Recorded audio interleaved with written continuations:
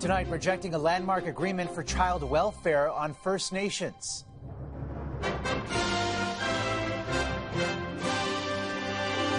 A new delay for a deal years in the making. This is a major, major setback. The $40 billion plan now on hold. They can do a lot of different things to make sure that nobody's left behind. Businesses losing out from Canada's massive labor shortage. We offer them a premium to come in, then they don't show up. And the consequences of another anticipated rate hike tomorrow. Plus, tuning out Kanye West. A lot of people would say that they should have done it quicker. More major brands backing out as the backlash grows over his anti-Semitic remarks.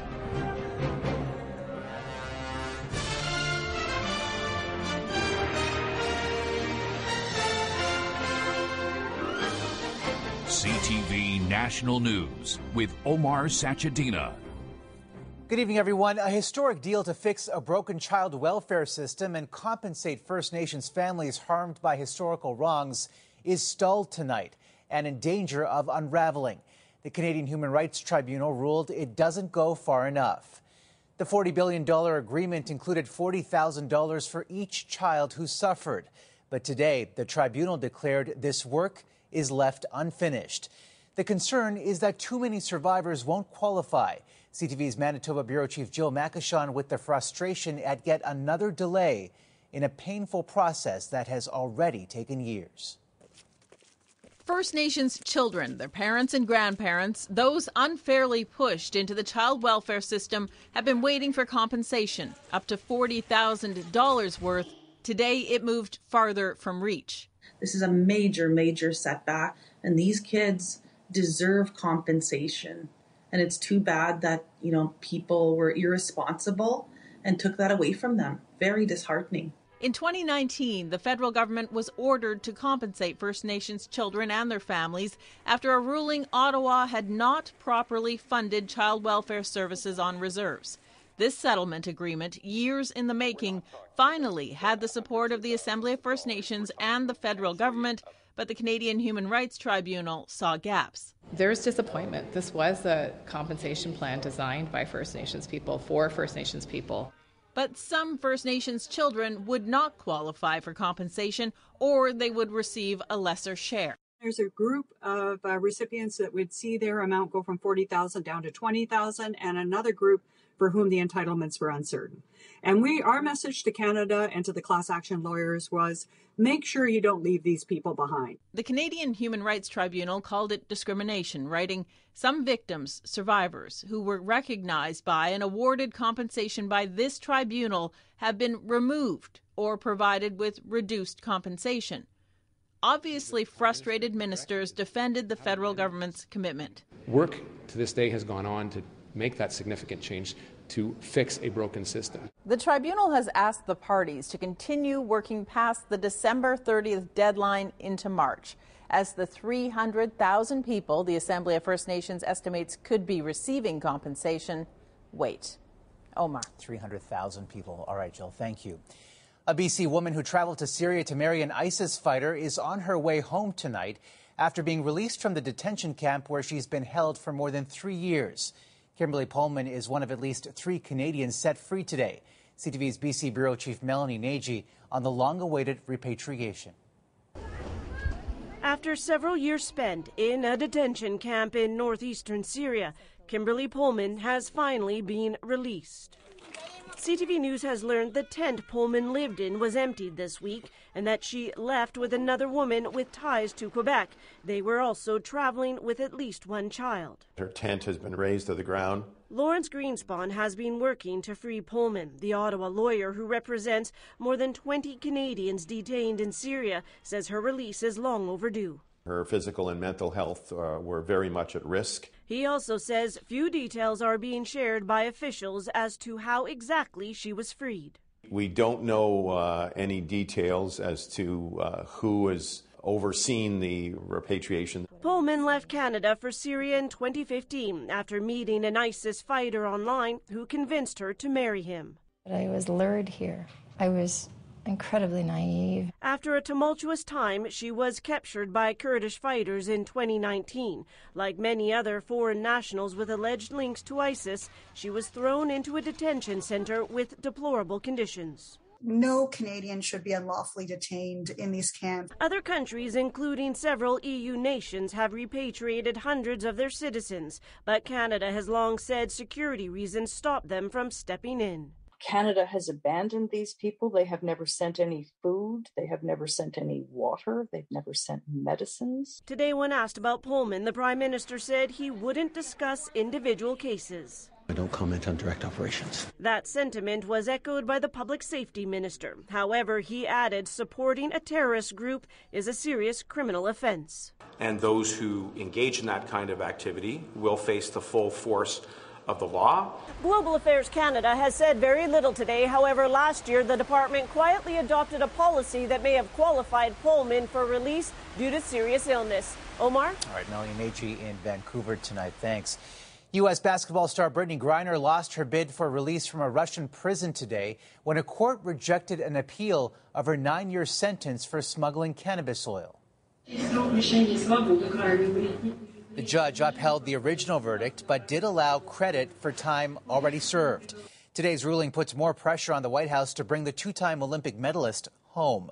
We're in constant contact with Russian authorities to get Brittany and others out. Washington calls the appeal trial a sham, claiming the sentence is both excessive and disproportionate.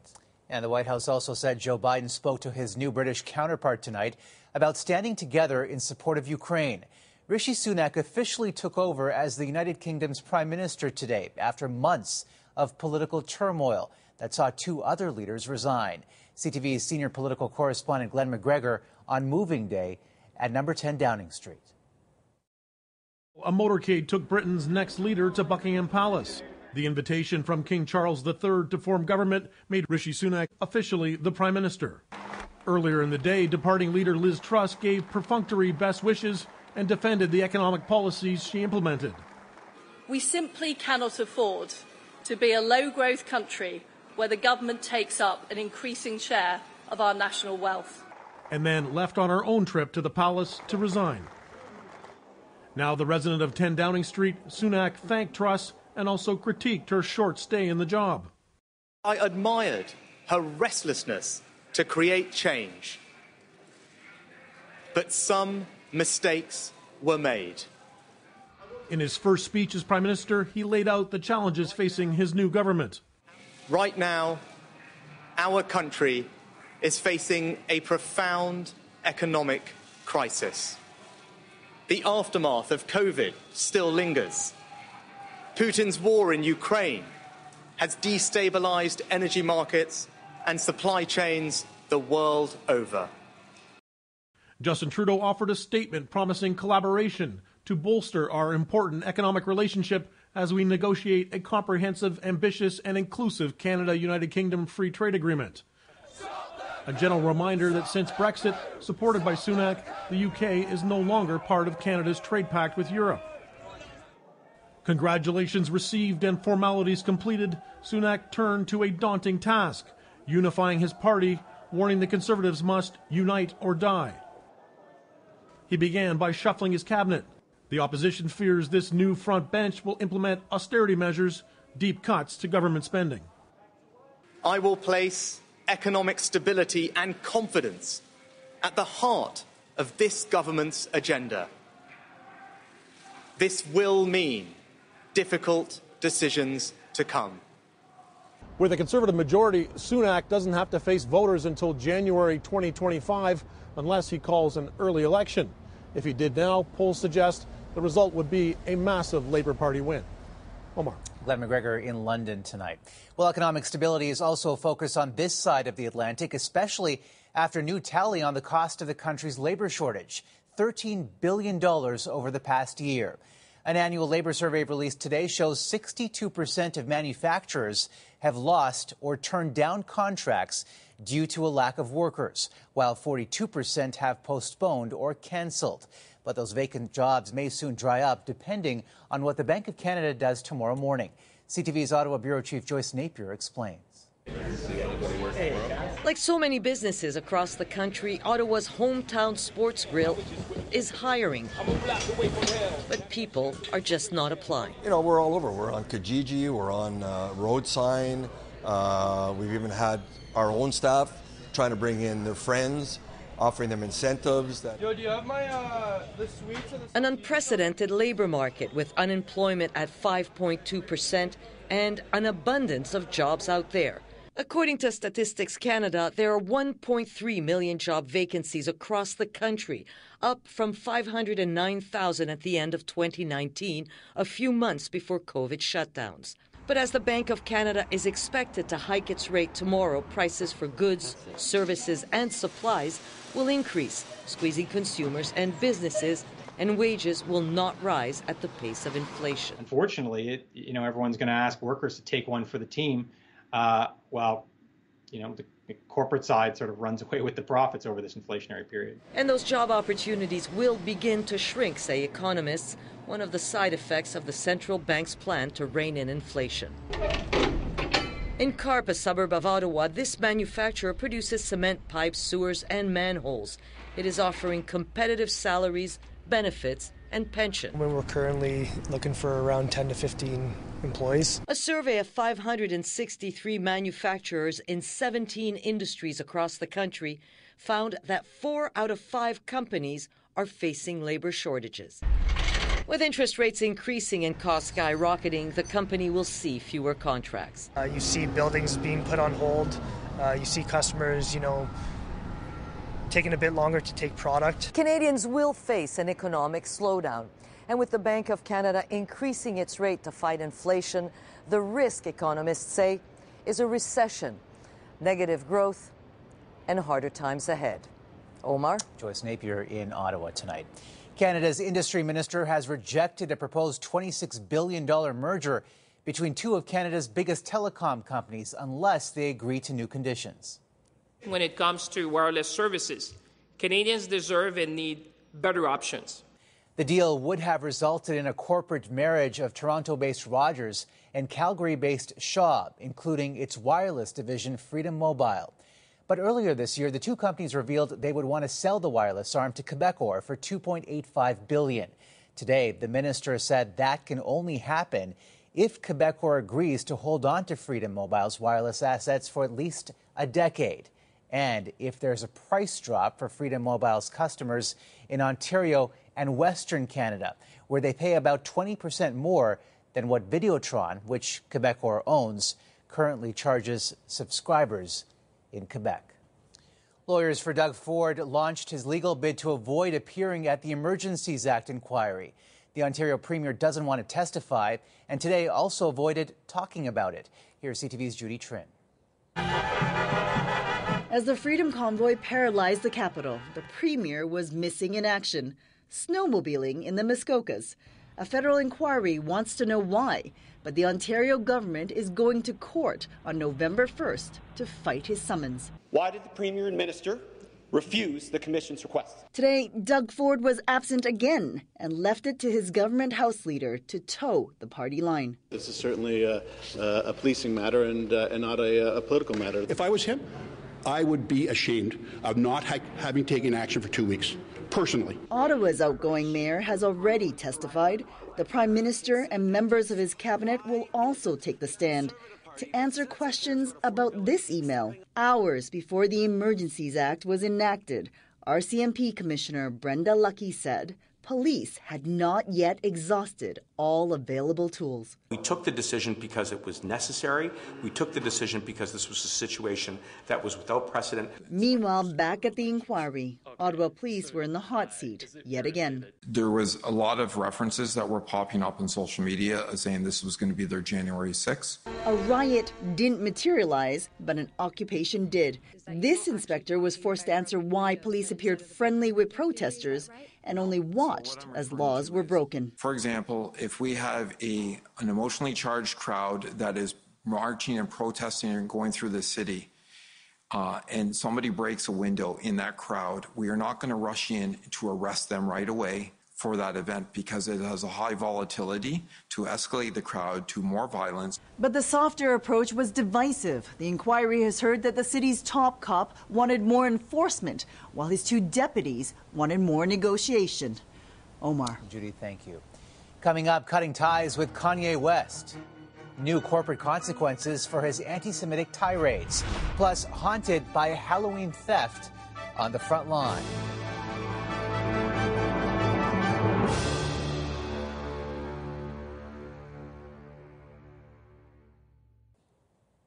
A critical moment tonight in one of the most watched races in the upcoming U.S. midterm elections. Former TV personality Dr. Mehmet Oz squared off in a debate tonight with control of the Senate at stake. Oz is a Republican candidate in Pennsylvania, and polls have him just behind Democrat John Fetterman. I want Washington to be civil again. Well, you need it to be less radical. Fetterman is recovering from a stroke and suffers auditory and speech processing disabilities. As a result, Oz called for him to release his medical records. My doctors, the real doctors that I believe in, they all believe that I'm ready to be served. The election takes place in exactly 2 weeks. The deal that once made Kanye West a billionaire is now dead after clothing giant Adidas cut ties with the rapper over a stream of anti-Semitic remarks. The company, which Jewish groups note has past links to the Nazi regime, is just the latest in a long line of sponsors to sever their relationship with the artist. CTV's Tom Walters explains. Nearly 3 weeks after Adidas said it was reviewing its partnership with Kanye West, the other shoe has dropped. With the Yeezy shoe deal thought to be worth as much as $2 billion, Ye thought he was too big to touch. I could say anti-Semitic things and Adidas can't drop me. Now what? Now this. Adidas says Ye's recent comments and actions have been unacceptable, hateful, and dangerous, and they violate the company's values. For weeks now, West has been spouting anti-Jewish rhetoric, including a tweet threatening to, quote, go DEFCON 3 on Jewish people. The words are a confused malaprop for the military term DEFCON. I actually haven't read any book. But more importantly, they are an all-too-clear suggestion of physical violence. Inflammatory talk when acts of anti-Jewish vandalism and violence are already soaring. Kanye's hateful rhetoric has been condemned by everyone from his ex-wife to the White House. At the end of the day, it is disgusting. The fashion house Balenciaga, Gap, and West's own talent agency have severed ties, and over 160,000 people signed a petition demanding Adidas do the same. Look, the freedom of expression we enjoy in this country is not the freedom to incite violence. But all it takes is one person. The concern that someone with West's profile could incite others was underscored during the weekend when this group showed up on a freeway overpass in Los Angeles. Now, Adidas has had enough. I wish it had happened sooner, but this does send a strong statement. Strong because Adidas estimates it will lose nearly $250 million in net income in what's left of this year. Tom Walters, CTV News, Los Angeles. Late-night host James Corden, who also joins musical guests on his famous carpool karaoke segments, is singing an entirely different tune with the public mea culpa on his show after losing his cool at a New York restaurant. In the heat of the moment, I made a sarcastic, rude comment, right, about cooking it myself. And it is a comment I deeply regret. And it was wrong. It was an unnecessary comment. It was ungracious to the server. Corden lashed out at a waiter who served a dish that his wife was allergic to 3 times. He was temporarily banned from the restaurant. Still ahead, the new flight reward. The potential perk for passengers if they agree to a cabin compromise.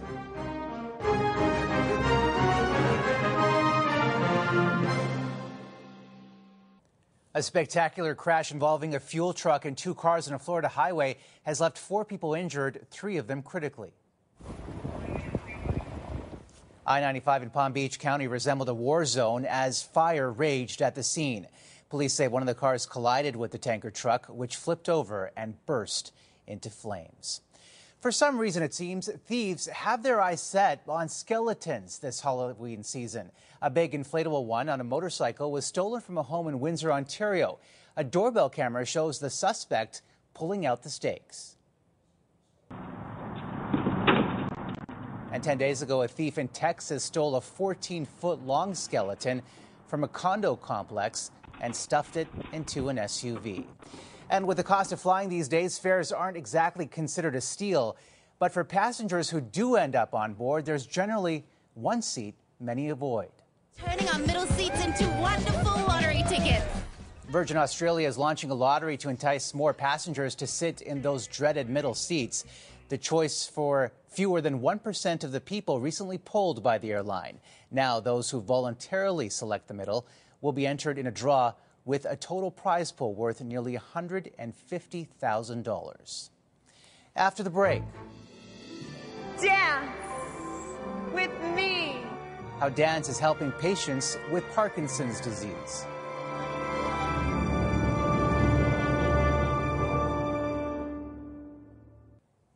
We leave you tonight with a courageous group living with Parkinson's disease, harnessing the power of music as medicine. Here's CTV's Vanessa Lee.